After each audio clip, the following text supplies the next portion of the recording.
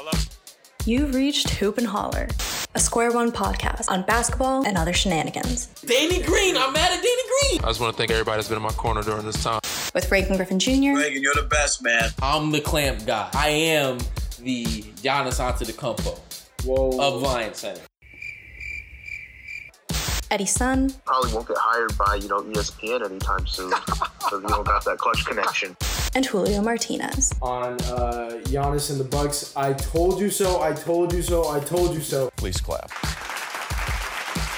It comes from @__KLU2 on Twitter. Bro, the fact that you knew there were 2 underscores before the @__KLU. He knows your Twitter. That means I'm tweeting it too much. But when it boils down, that's what we're here for, is the basketball. Welcome back to another episode of Hoop and Holler. You already know what it is, man. It's your host, Reagan Griffin, as always, joined by Mr. Eddie Sun and Julio Martinez. Gentlemen, before we do anything at all, how are we doing on this fine Tuesday evening? Doing pretty good. I'm really hoping that, the NBA can turn itself around in the midst of all these positive COVID tests that these players are coming up with.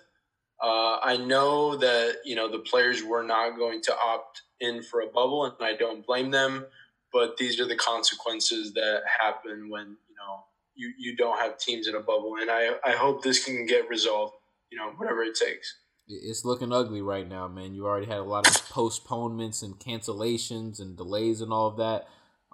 It's getting really hard to control all those variables out there with each of the given cities. Eddie, how are you doing, man? I'm doing fine, I guess. Not happy that the Warriors just lost to the Pacers. But, you win some, you lose some. But let's just get this podcast going. Who did win? Who did win? The LA Lakers. And we look beautiful. We look magnificent tonight. I mean, what did I say? Oh, here he go. S-tier team. S-tier. Hey, man. I got the Lakers regular season, I'm putting little to no credence to it. Just at this point, it's a somewhat of a basis to understand where the team's at, I guess. But if they lose some games that they shouldn't lose, or they win some games, at this point, it's neither here nor there to me. I just waiting to see that postseason. But anyways, we still have a regular season to address, and let's go ahead and do that with some news coming out of. Let's start with Houston, man. Houston's stuff's kind of hitting the fan. Out there. James Harden's had comments about things being unfixable. John Wall, you brought up in the pre-show meeting, Julio, he had kind of what a retort, not really directed at James Harden directly, but kind of hinting at possibly James Harden being a major part of the issues that Houston is having right now. So what are our thoughts on what's transpiring in Houston? I think at this point it's fair to say that a James Harden trade is inevitable, but how do we see that situation playing out? I mean, it's atrocious right now, and as I've said before on other podcasts, I watch every single Laker game or every single game that I can, and that's most. And watching tonight's game, it was a blowout from the start, and frankly, that's how the last 2 games have been against the Houston Rockets. I mean, they come out unmotivated, and do I blame them so much? No, because their leader, at least on the court, best player, is what I mean, James Harden. He's already one of those basketball players that's, not necessarily tenacious, not, like a Kobe or even like a loudmouth Patrick Beverly. He can seem checked out sometimes. And on top of all these, him requesting a trade, not wanting to be there, he's even more checked out. And when you have a lot of rookies on that team, a lot of free agents, so, guys like DeMarcus Cousins, John Wall. I'm not trying to say those guys are bad dudes, but it's just not a recipe that you want to put, like a newly hired coach in. And it's just horrible. They're playing no defense. It's one-on-one all the time. The team just looks uninspired. There's no positive signs coming out of that team. So if I'm the Houston Rockets, it's not that you necessarily have to trade them as soon as possible, but might as well just move on if it's going to happen anyways. That's my kind of 2 cents on it. You just have to move on. So, you guys know I love James Harden, but this is not something that's uncharacteristic of him per se. And, I like that players have power. I believe that players, especially when you're as good as James Harden, you're allowed to kind of dictate the rules a little bit. But, I don't like that he's coming out to the post-game press conference and literally saying, get me out of here. Because usually these are some behind-the-scenes stuff. These are leaks coming from the player camp, from the agent, whatever. But if you're James Harden, the Houston Rockets have literally done everything for you for the last however many years. They let you essentially dribble the ball for 20 seconds every possession the last couple of years. They let you have like a 50% usage rate, shoot every shot, handle the ball every time, for the last couple of years. They built an entire offense around him that, to be fair, it capitalizes on his strengths and it made the team really good. But everything that James Harden could have possibly wanted in terms of trading for the players he wants, playing a basketball style that fits him, Houston has done. And to kind of be frustrated now, that's fair. You can be frustrated that you're not happy in the situation, but I think at some point he deserves to, like he deserves to pay it back a little bit. He says he loves the city. Well, he should love the franchise. Maybe he doesn't have to love the owner or the new GM or new coach, but I think he just should have acted a little differently. He doesn't have to come out and just kind of flame him like that.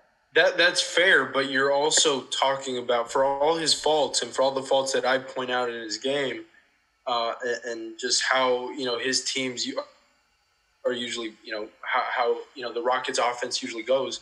He's not wrong, and I think his teammates kind of took offense to what he said. He straight up said, and I quote, "We're not good enough." We're not good enough. And maybe John Wall took offense to that and saying, when guys aren't bought in. And here's my problem with the John Wall thing. Bro, you're naive and ignorant to think that you guys can actually do something in the West. Not with this team. Not with this team.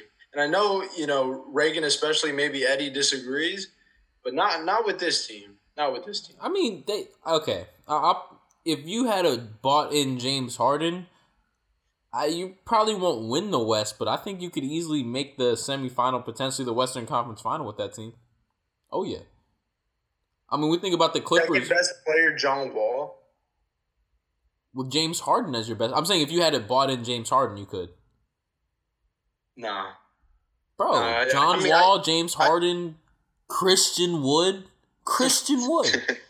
Like, come on. No, that team could be a Western Conference. AD has been eating up Christian Wood. One time. Well, it's Anthony Davis. Right. But also, Steve, I thought what you were going to say, Julio, is that you thought John Wall was being kind of being naive in that he said he was in those Washington teams where everything was about me, as if, like he was one of those players that kind of killed the Wizards team culture at a certain point, or at least that's what reports were saying back in like 2014 or whatever year it was. But no, I agree with Reagan that if there was really a buy-in from everyone involved on this team, I think they can be quite good. And I mentioned earlier, why is everybody was telling me that this dude's offense? What's the coach's name? Steven Silas. Steven Silas. That his offense was going to be spectacular. All I've been seeing from the Rockets, and I think I've watched four or five of their games throughout this regular season. It's all one-on-one. It's the same crap. John Wall, your turn, and then James Harden, my turn. With a pick and roll from Christian Wood every now and then. Well, that's the problem of this team just being unmotivated. Not, it starts at the top with James Harden. He's the head of the snake. If he doesn't feel like playing, how Coach Silas wants them to play. If he doesn't feel like playing Houston, period, obviously there's going to have some remnants. That's on the Rockets. You have to move on because you don't want to put your new coach under that kind of pressure. No, I agree with you. Once James Harden signaled that he wants out, it never gets any better the longer you drag it out. So, if you were Houston, you should have known this was coming. But on the flip side, like I mentioned, I do think James Harden doesn't have to go straight to the post-game presser and, air all that dirty laundry in public like that. Well, let's go ahead and move on to another kind of dirty laundry situation, and that's Kyrie Irving and the Brooklyn Nets.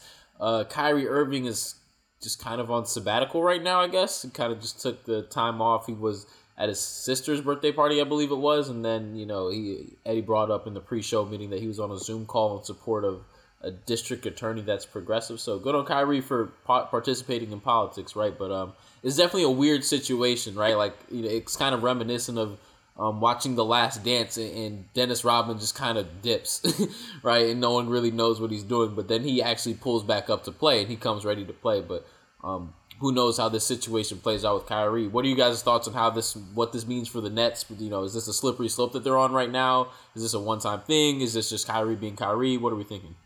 It's a very delicate situation, and if you're the Nets, you know, you're not going to say no to Kyrie, because saying no to Kyrie means saying no to KD, you know, when you're first signing them as free agents. But it is a very delicate situation because you don't want to seem like you're enabling that behavior, but you also don't want to, in a way, punish him and, you know, just make the situation worse and have a snowball effect where he's just not going to show up, you know, and somehow just retire and just make some big announcement, just bring a whole bunch of mess, more mess onto the team than it's necessary. Is Kyrie playing his cards right, or, you know, handling his situation, handling his business, handling his job correctly in the manner that, you know, I would say is right or correct? No. But if you're the Nets, it's almost like, well, damn, what do? You can't necessarily punish him, because, again, it's just going to make the situation worse. And Malika Andrews from ESPN did report that, because a lot of reports were coming out that the Nets didn't know where he was or didn't know what he was doing, and he was off the grid. I saw that phrase thrown around a lot. But Malika Andrews, who is in contact with a lot of people from the Nets, said that the Nets did know where Kyrie was and how long kind of, you know, an estimated time period of his kind of departure would be. So I wouldn't worry too much, but it is a situation that you have to monitor. I know we joke that, oh, Kyrie is taking a sabbatical, like Kyrie is just taking days off. But the truth is, if the NBA really cares about the mental health of their players, like they said they did, you know, after the whole Kevin Love, DeMar DeRozan thing, I mean, I know this is super far-fetched and totally not going to happen, but doesn't it make sense for the NBA to institute some like 2 weeks worth of paid vacation days or just sabbatical days for players? Because I'm not saying I condone Kyrie and what he's doing right now, but the truth is sometimes players just probably don't feel like playing. And I know it's ridiculous to say when they're getting paid, you know, 9 figures up, you know, to play basketball. But I really believe that if Kyrie showed up to play like these games, he'd probably look terrible. And his mind's probably just not in it. And if you give him a couple of days off, you know, let him do whatever he wants to do, he'll probably come back the first game he returns and drop 55, you know. And that's the thing where it's like, again, the whole sabbatical thing, paid vacation days, I'm like being semi-serious, but also, you know, I know that's not a reality. But the truth is, you're Brooklyn and you knew what you got into when you signed Kyrie and KD. And I don't think it's the worst thing in the world as long as it doesn't blow up.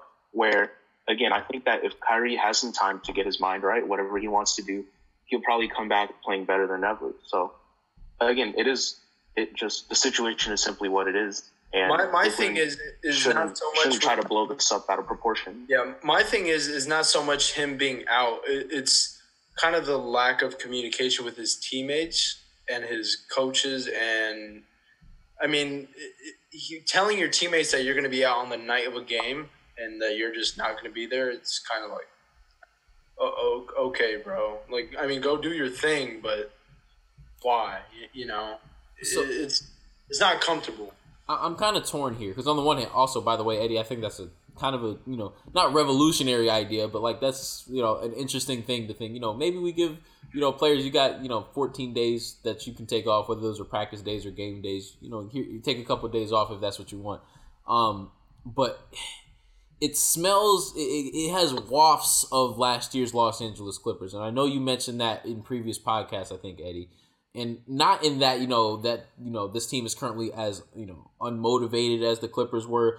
But, where the Clippers began to fall apart is that you had Kawhi Leonard and you had Paul George and then you had everybody else who had, basically a different set of rules and regulations that they operated under where Kawhi got to go back to San Diego after every game, and they got to kind of dictate the practice schedule, and they kind of neutered Doc Rivers and his coaching schedule, right, and his power over the team. So I almost wonder, right, if we're going to have this energy for Kyrie, sure, but, we can't go up in arms now if, Jared Allen wants to take a day off too, right? Like, that's the important thing, is that there's a level of consistency.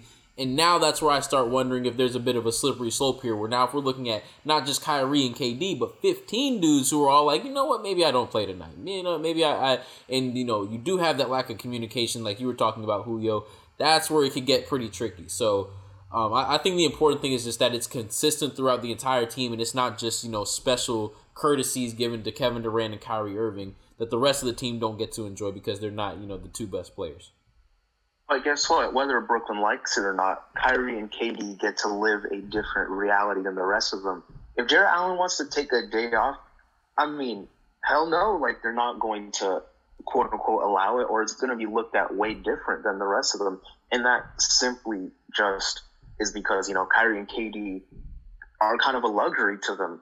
Jared Allen is a player that, still needs to, I guess, prove himself and is not a superstar. Like I know that breeds problems, though. I mean, we saw it last year. You're going to have dudes who have issues with certain guys being able to get away with certain things and other guys not being able to get away with certain things. That's inevitable, right, in a team organization. Mm-hmm. I mean, this is kind of unprecedented. You talked about Dennis Rodman, but it's not like this has happened a lot. Right. But I don't think anyone can say that they're surprised by this, right? Like, I certainly have said that I was expecting this, from the Brooklyn Nets. I think anyone else who knows about Kyrie and KD's history, not to cast any value judgment, I'm not saying they're terrible people because of it, but we simply knew that there was going to be some sort of issues like these pop up during the season. Yeah, it was hard to imagine not there being something with the Brooklyn Nets at some point, but obviously you still can't deny the talent, so time will only tell what this means for the long term as a team. But let's go ahead and move on to the rest of today's episode, which is just going to be an open forum on the rookies of the NBA. The draft was not that long ago. These guys were kind of just thrown into the fire. No summer league, no real training camp. You just kind of took these guys from whether they were playing overseas or in college or they were, high school to pro if they had a weird age. But you kind of just threw them straight into the fire and said, fend for yourselves. And a lot of these guys are doing well. Some of them aren't doing as well as some might expect. But let's go ahead and talk about some of these rookies, man. So with that said, I'll go ahead and open up to the floor. No formal questions, no formal ideas to address. Just let's talk about some rookies. Eddie, who are you going to start with, Wiseman or Halliburton? Before that, I can take the Halliburton one. Well, I mean, first I wanted to say that to me, at least I think that they're playing better than what our expectations of them were, right? Because I think the consensus was this draft class was kind of not great, or at least might have been the worst. It's weak. But it's better than what people were saying about it. Right? At least I think so. Yeah. At least through the first 10 games. I mean, I didn't think it was going to be like that. It wasn't a Zion Ja draft, right? But I didn't think it was going to be weak. It just didn't have. People said this was Anthony Bennett year type. No. It just didn't have. To me, it had a lot of pretty good guys, but no like superstars. But a lot of guys, like, you went all the way down to like 15 in the draft. You can get solid players. Here's my point. Last year's draft wasn't great. But it was still way better than this draft because you got Zion and Ja, two potential superstars at the top. And plus, if all these guys are just pretty good, then why the hell are you drafting them? It's because you need pretty good players. What do you think? The NBA is just straight superstars? I'm talking about like top 5 players. In the top 5, why are you drafting just pretty good, solid guys when you can trade those picks? Because when they're picks and not players yet, they're way more valuable to other teams. I mean, it's sure. just like the RJ Barrett thing. I think it's like just like the RJ Barrett thing when Eddie said the other day, well, there wasn't many other players better than RJ Barrett. Well, then trade the damn thing. You don't have to draft trash RJ Barrett. Wow. You don't have to draft him. Well, the RJ Barrett slander continues. But also, the thing was teams knew that this was a not spectacular draft, or it wasn't at least hyped not even hype. Just the general consensus wasn't good. So even if you picked 10, you weren't really going to give up that much to move up to number 2. And if you were the Wizards, you weren't going to take the number 2 pick from the Warriors and give up Bradley Beal for it. You know what I mean? So in general, these picks weren't really worth much because everyone thought that the draft was bad. But just in my opinion, I feel like they played better than what we thought they were going to be. I mean, again, I didn't think this draft was going to be terrible. To me, you had guys in previous drafts like Ben Simmons and Karl Anthony Towns and Zion Williamson and John Morant, so you just knew, like, yep, this guy's going to step on an NBA court and he's going to be the shit. You didn't have any of those guys, but you had guys who you had inklings like, okay, he's got some stuff to him. Anthony Edwards has all the tools. He hasn't, displayed dominance, right? LaMelo Ball hasn't been particularly dominant in the NBL, but all these guys, they have tools that, if cultivated correctly, could be pretty good NBA players. That's how I always view the draft. It's like, okay, there's no surefire things here, but there are guys that have a lot of potential. I know you want to get to certain players, but I kind of want to start on LaMelo Ball, man. That dude, I mean, come on now. He's hooping, Eddie. Like, I know you had your questions about him, but the dude can play. I mean, did I have questions about him? I didn't think he was terrible. You had questions. You didn't say he was terrible, but you didn't like him. You were not a fan. The only thing, I had a number 2 on my draft board. How bad could I possibly hate him? Okay, well then you just you were egregious in the way that you just didn't like, or the way you described him, I guess. But like the only thing I said earlier in the year was, and you posted an RDC video about it, that they kept on showing highlights of stuff that was not. Shout out RDC, man. Worthy. They don't miss. But the thing is, I'm saying LaMelo Ball does a lot of very solid stuff that doesn't show up on camera, and does a lot of stuff that is flashy for no reason that shows up on Bleacher Report. And that's just a case of, all these social media interns not knowing what's good basketball and what's not. But in terms of LaMelo Ball, I'm not saying he's a generational prospect, but he's going to be a good point guard in this league. And that's what I said the entire time. I don't think that his shooting numbers right now are, going to be quite sustainable, but that's not even a huge problem to me. As long as I see that he knows what he's doing on the court, he's not becoming like a black hole of sorts. He's not jacking up random shots. He's playing well, and because of it, Charlotte's playing well. So I don't know where this narrative about me hating LaMelo Ball comes from, but he's been good. He's been the best rookie so far. All-star, a future All-Star, yes or no? Now that's tough. Because I say yes without hesitation. I say yes without like even an inkling of hesitation. All-Star is tough because there's so much like subjective stuff that goes into it. But I don't know. It's like every draft class, it feels like there has to be one player who's an All-Star. So I'd say he'd probably be the one to make it. Okay. And it can't be James Wiseman, right? Right, Eddie? Are we going to get into Wiseman already? No, well, I did want to talk about Halliburton because contrary to what, well, it's not really contrary because I think him and LaMelo Ball have been the 2 best rookies. None of them or neither of them really beating each other out by a large margin per se.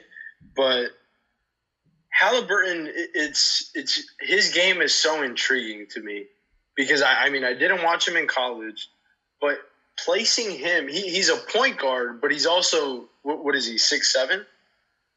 He's pretty tall, 6'6", 6'7", somewhere in there. Yes, something like that. And the fact that he can run your offense when De'Aaron Fox isn't on the court, and you can maybe stagger their minutes, but you don't have to stagger their minutes. You can play them together. And De'Aaron Fox he's not so much of a dominant point guard like a Dame per se, but he'll have the ball for most of the possession, and Halliburton can still play off the ball and be super, super effective, not requiring to have a high usage rate. Kind of like Zion, but, in a different way. His shot is there. He shoots a high percentage. His field goal percentage and his overall field goal percentage and his 3-point percentage, his passing chops are there. His speed is there. His confidence is there, just his swagger. This has been for me the most I don't want to say the surprise because I didn't watch him in college, but I've been impressed by him the most overall in this rookie class. I mean, obviously, I think everyone knows how I feel about Halliburton and how I felt about him. But the truth is, I think in general, we kind of undervalue players who are great off-ball players because, I mean, even when I saw, within draft circles of how they ranked Halliburton versus the other players, we have such a tremendous focus on the guys who can do things with the ball in their hands. But the truth is, every NBA team needs guys who can operate without the ball. That's just simply how an NBA offense works. So when you talk about guys like Marcus Smart, who's a great role player, a Draymond Green, a Mikal Bridges, these are all either elite or going to become really elite. Yeah. And I don't want to cut you off, elite role players. Mm-hmm. And working off the ball, being super effective off the ball doesn't just mean being a great three-point shooter. It's so much broader than, what a lot of stats can tell you. Oh, yeah. I mean, it's about being in the right spots and moving, right, and knowing to replace guys when they cut and all that sort of stuff. He knows all that. He's a high IQ player. And my whole thing with Halliburton was, he wasn't going to be a great option if you were just going to say, put him on a trash team and let him do stuff. Like, no, he's not that type of player, but that doesn't diminish his value that much. We see what he's doing to the Sacramento team already. When he's on the floor, they just look, levels better. And I mean, just to throw a number out there, he's second in the league in assist to turnover ratio right now as a rookie. Like, as a rookie, that's pretty tremendous. You're talking about a player who assists on a lot of shots. It's not like he's a reluctant passer. He creates opportunities a lot in games, and he doesn't make mistakes. And he's doing this as a 20-year-old. I don't know. That's really tremendous to me. That's like Chris Paul level type stuff. Do we see him as a guy who over time can take? I don't think he's ever going to be like a star. Like, give this guy the ball and he's going to take your team to the next level. But what do we see his ceiling at? Like, obviously you have De'Aaron Fox there, so that kind of limits how much on ball usage he can get. But can he be the guy, like a starting point guard of a projecting long term championship team? I think he can be the third best player on the championship team. Okay, that's pretty high. That's pretty. I think that's like that would be the perfect role ideally for him. Okay. I mean, to me, he's the kind of player that every team that wants to win a championship wants to have. You know what I mean? So whether he's a third or fourth or fifth best player, I mean, that's hard for me to say, but any team that has championship aspirations, put him there and your chances go up, exponentially. It's kind of like how I feel about Marcus Smart, like Marcus Smart, put him on a team, Okay. But Marcus Smart, his IQ just goes down. We're not going down this rabbit hole. Shots. We're not going down this rabbit hole. When he starts making shots, we're not doing this tonight, man. He's about to go ham on Marcus Smart. All right, so we went through Halliburton. Let's go ahead and talk Wiseman. James Wiseman. Yeah. So before I say anything, I just want to throw it to Reagan. Yo. What about him so far shows special, like consistent special, like to you? Or like what about him still shows encouragement to you? I mean, to me, this isn't particularly skill related, but his comfortability on an NBA floor, given, not the lack of college experience, right? And then the fact that he really hasn't played substantial basketball in damn near 2 years, right? And he's already that comfortable on the NBA floor, pulling threes, making the right reads. He's coming along pretty slowly, but I still have confidence, man. His comfortability at this level in the game, obviously it helps that he has Draymond and Steph, but that gives me a lot of hope. Again, I'm not sure if he's like a bona fide superstar in the making, but I definitely think he projects to be a top 10 center in the league easily. Because I don't know, he doesn't look that comfortable on the floor to me. He looks lost, and when he makes mistakes, he compounds them by, making more mistakes.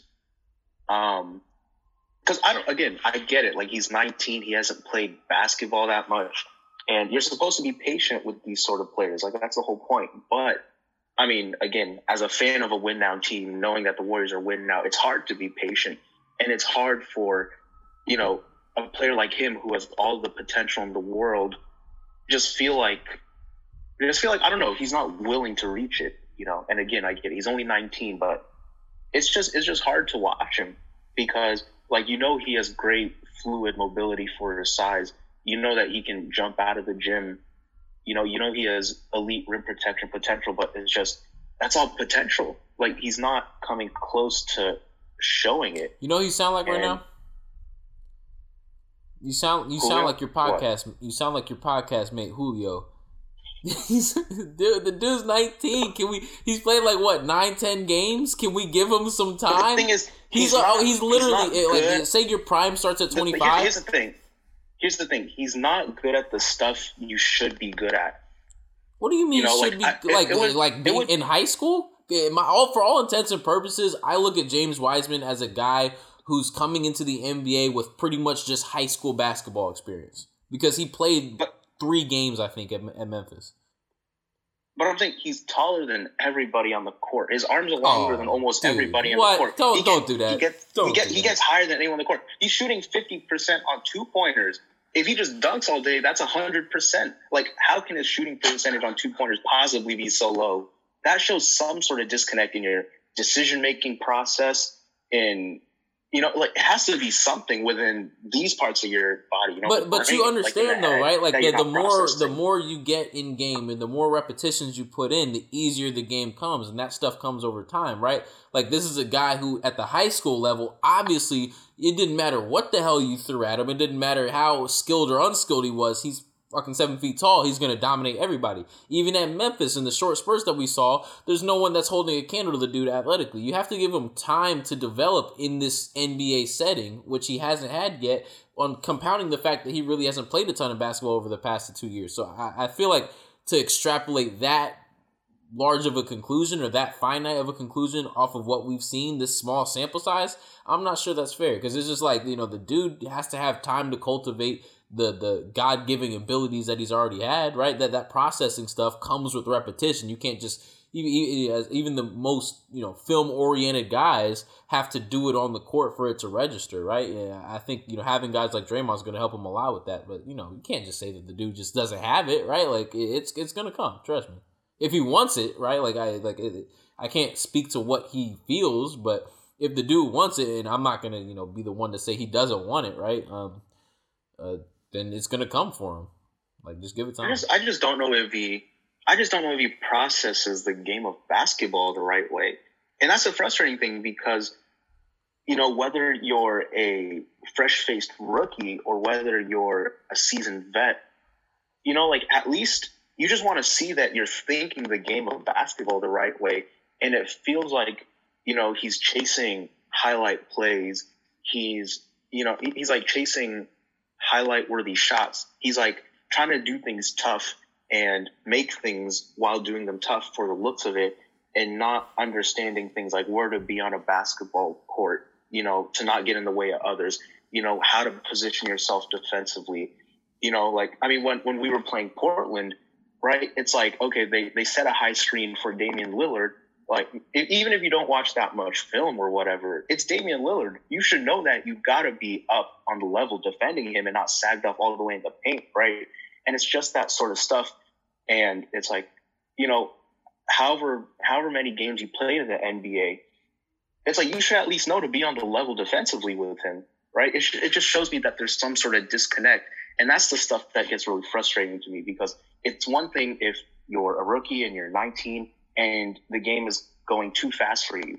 But the truth is, he's not even willing to let the game be too fast for him. It just feels like he's shutting down when he has to make those sort of decisions. And I know I'm being tough. I'm being like an immigrant dad. I'm like just bullying, all these like kids into trying to become good. But the truth is, again, it's not an ability thing with James Wiseman. We know that he has all the potential ability in the world. It's just, is he willing to put his mind to it? Is he willing to, process all that stuff the right way? And to me, I'm not super encouraged. My thing is, and I don't watch a lot of Warriors games. I think I've watched like 3 thus far. But whenever there are some players who really make their presence felt, and others who don't. There are some players who disappear on a basketball floor, and others who clearly stand out. And James Wiseman, I don't know if it's like you need to light a fire under him or, make him play with more ferocity. But bro plays like again, I don't want to say soft, but like he just like Lonzo, kind of like Lonzo. He's like Lonzo out there, where it's like, does he care? I don't know. So that's my takeaway with him. I mean, I've always observed that he never smiles on a basketball court, and I know it doesn't matter, but like he's never smiled on a basketball court. Are we doing this right now? Are we really doing this right now? We're really putting this much scrutiny. He hasn't smiled, bro. Right? Eddie. Really? How can you be an NBA player and look like you'd rather be a certified CPA? Like, it just doesn't make sense to me. I mean, okay, to be fair to me, coming out of the draft, I didn't think he was special. It's like, look, I said, on the clock episode, he has a high floor because, again, being that tall and being that athletic makes you an NBA caliber player regardless. He can be Nerlens Noel if he even didn't care. But I'm saying he could become a Miles Turner just reasonably if he, put his mind to it. And by the way, Miles Turner isn't bad. I tweeted out a couple things about him because I like him a lot. But, if you really wanted to tap into the specialness of him, he can become Anthony Davis easily. He can become that sort of caliber of big, maybe not easily. I'm exaggerating, but he can be a special sort of big. It's just, look, everything that people loved about him in the pre-draft was all about his size, his athleticism, and fluidity for that size. But basketball is not just a run and jump league. Basketball is not just about running fast and jumping over people. It's a lot of it, but you need a lot more of that to be good. It's all about, can you pick up the rest of that?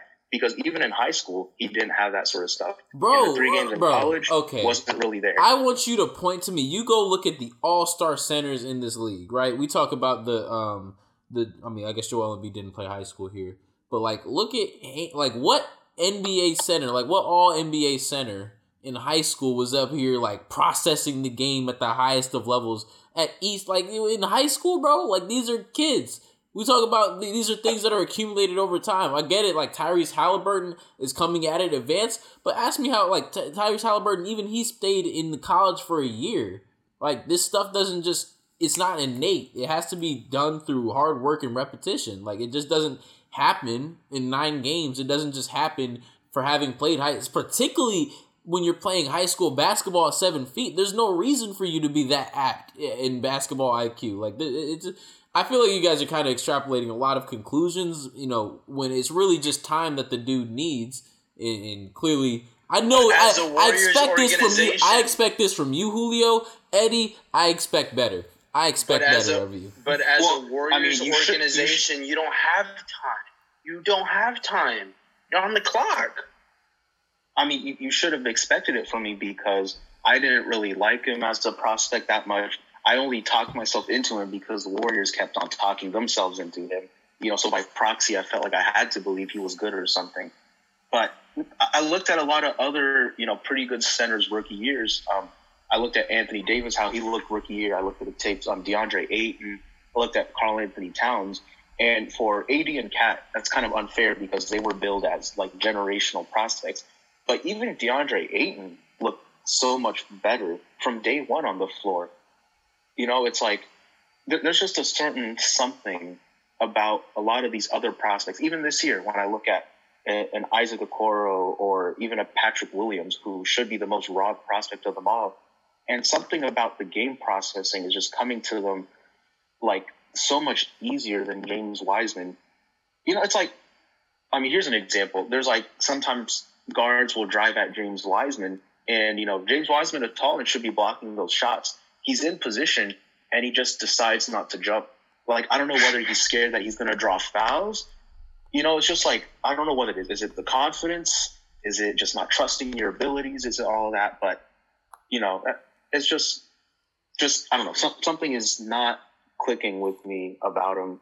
And I kind of just had this suspicion because, again, me as kind of an evaluator, I'm not enamored with the run and jump stuff. I want to see you play basketball because it's the basketball that matters. And he just doesn't have it yet. And I know I'm being very impatient, but it's hard to be patient when you have Steph and, that team is supposed to be good. Well, then you should have told your team to trade your damn pick. That's what you should have did instead of coming for my dude. Yeah, damn, Trade. that's what you should have done. Yeah, Trade him. Exactly. Yeah, I mean, it's too late for that. You should have told your team to trade your damn pick or draft Tyrese Halliburton or something. I don't know. You taking all that energy right now, all that negative energy that you got because your team traded for Andrew Wiggins and signed Kelly Oubre and all that shit. Like, you putting that on James Wiseman. That ain't fair. But here's the thing.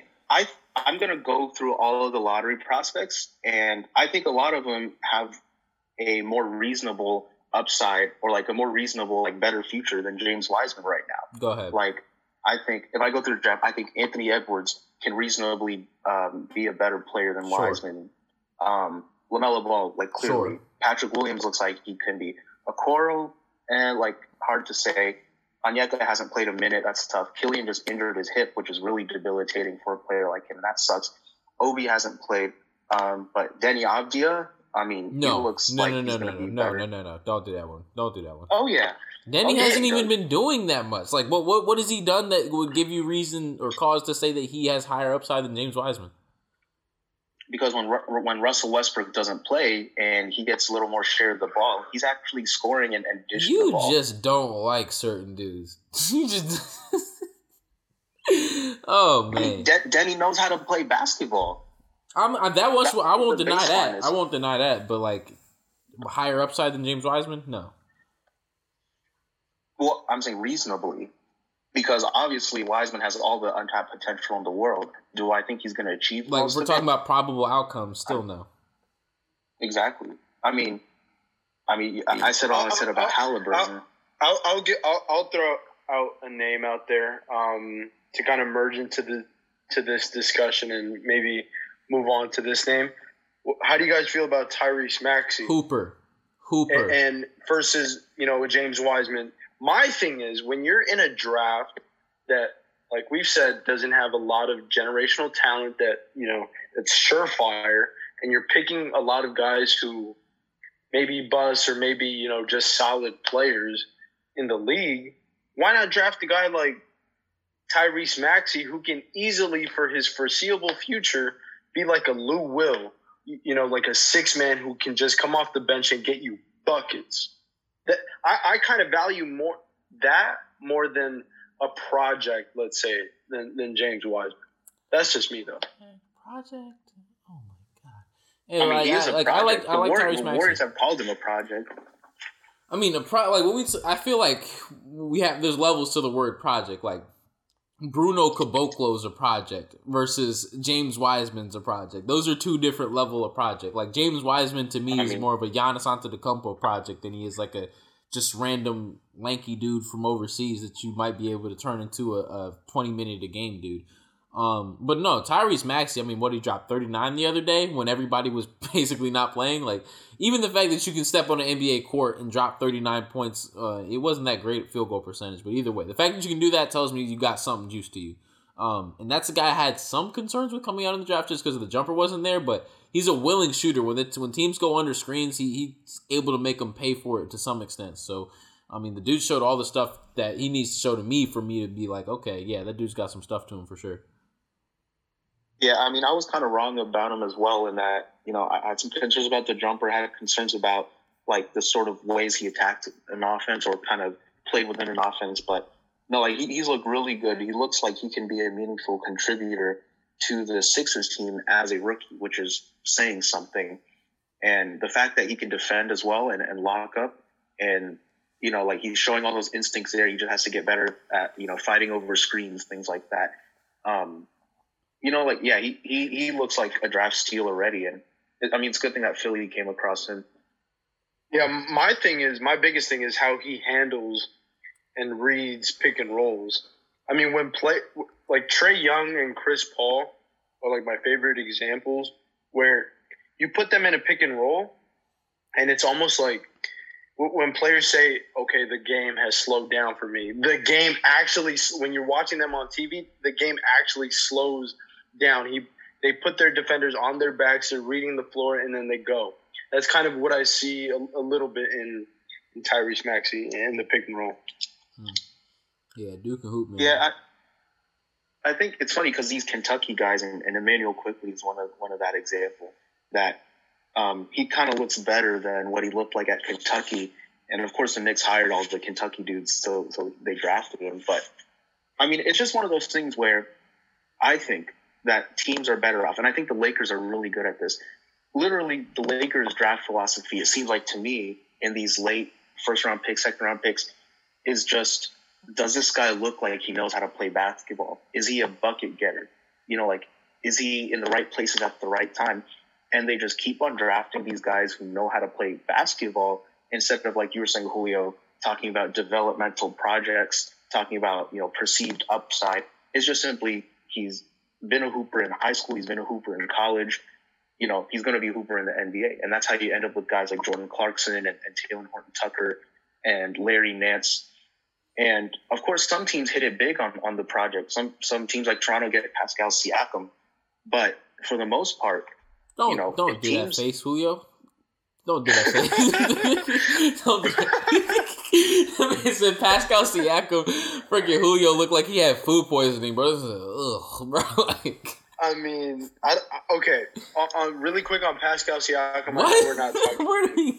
But why are the Raptors going to him in every late game scenario like he's KD? Like, do they think he's Kawhi or DeMar DeRozan? Give the ball to Van Vliet or run a damn play. Don't go one-on-one with Siakam. Who? Never mind. You had to get a slander in. But, I mean, what I'm saying is, I mean, even for example, like Siakam, it shows up where teams have really, like Toronto has really got him to be, like, I mean, and you can criticize him all you want. He's a good basketball player. But the truth is, the fundamental basketball stuff just simply doesn't come easily. And it's those sort of things that are ingrained, you know, when a player is like 7 or 8 or 9 or 10 or 12, I guess. I mean, you see this with Giannis, too. Like, Giannis is a freak of nature, but when you ask him to just bog down and do basketball stuff, he's not really good at basketball stuff. So, I mean, this is why I say what I do about James Wiseman, you know, what I say about some of these other prospects. It's just, are you good at basketball? And I know that's not a great way to quantify it. It's not very precise or specific. And the truth is, that's just simply what it boils down to sometimes. well, that's Eddie's take, and that's what we're going to live on for the rest of today's episode, man. I will say, I almost want to do a wager, man. Nothing comes to mind, but I promise y'all, like, James Wiseman's going to be a player, dude. He's going to be a player. I wish I could quantify it in a better way than I can, but, like, other than the fact that the dude is a fucking hooper, like, I can't do no more than that for you, bro. I'm sorry. Like, the dude can fucking play, and I get it. It's frustrating now because it's like it's looking kind of ugly, I guess, because of the lack of basketball skills. But hell, basketball skills and being good at basketball, as you put it, comes by playing basketball. And the more basketball James Wiseman plays, the better he's going to get at it. And, you know, that's me assuming that he has the will to do so, which is, you know, I tend to assume, you know, the better in players for that. So long as the dude has the will to play, the dude's going to be good at basketball. Like, I promise you that, especially within that Warriors system. Like, I promise you there's going to come times where it's going to be James Wiseman putting on for Steph Curry ass on both ends of the floor. I'm telling you, man, that dude can play. I mean, I hope so. He has 3 assists to 15 turnovers right now, so he's certainly not looking for I mean, y'all ask him to be Jokic? Did you expect him to come in and be Nikola Jokic or Bam Adebayo? Like, come on, man, give him time. Let him marinate a little bit, okay? Let it. You know, you ever deep fry a turkey and you gotta put it in the oven after it's deep fried. Never mind, man. Y'all don't get that. Anyways, that's gonna do it for this episode of Hoop and Holler. Well, actually, wait. What's up? Wait, before. Okay. Actually, go ahead. I was gonna say, who out of this rookie class was your least favorite player? The entire For me, it was class? Obi Toppin. Oh, you mean like the Obi top Toppin. end, like of the notable names? I think about that. Like I don't want to say I don't like his game at all, but I almost don't like his game at all. Like I can very much see his field goal percentage being super low, even though he might catch a lot of lobs, a lot of dunks. But that's really a name that in the draft I thought it was vastly overhyped. Vastly overhyped.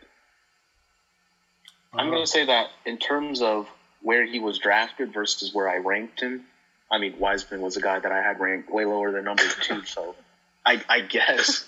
I guess I just didn't like that. Let's see. That's somewhat of a. I didn't understand the Alexis Pokusevich pick. I feel like they're trying to make him into a Kristaps when he's not, but. That's not high end though.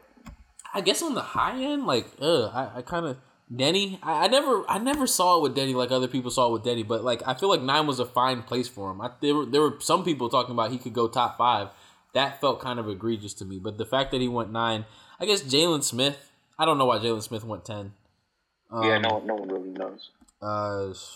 But I mean at the top end again, I thought all of these guys were like solid players, maybe not all future all-stars, but the guys who could play solid basketball. I like Patrick Williams. I mean, I like Patrick Williams hella more than I did pre-draft, honestly. Now that I see him hoop in Chicago, the dude can play.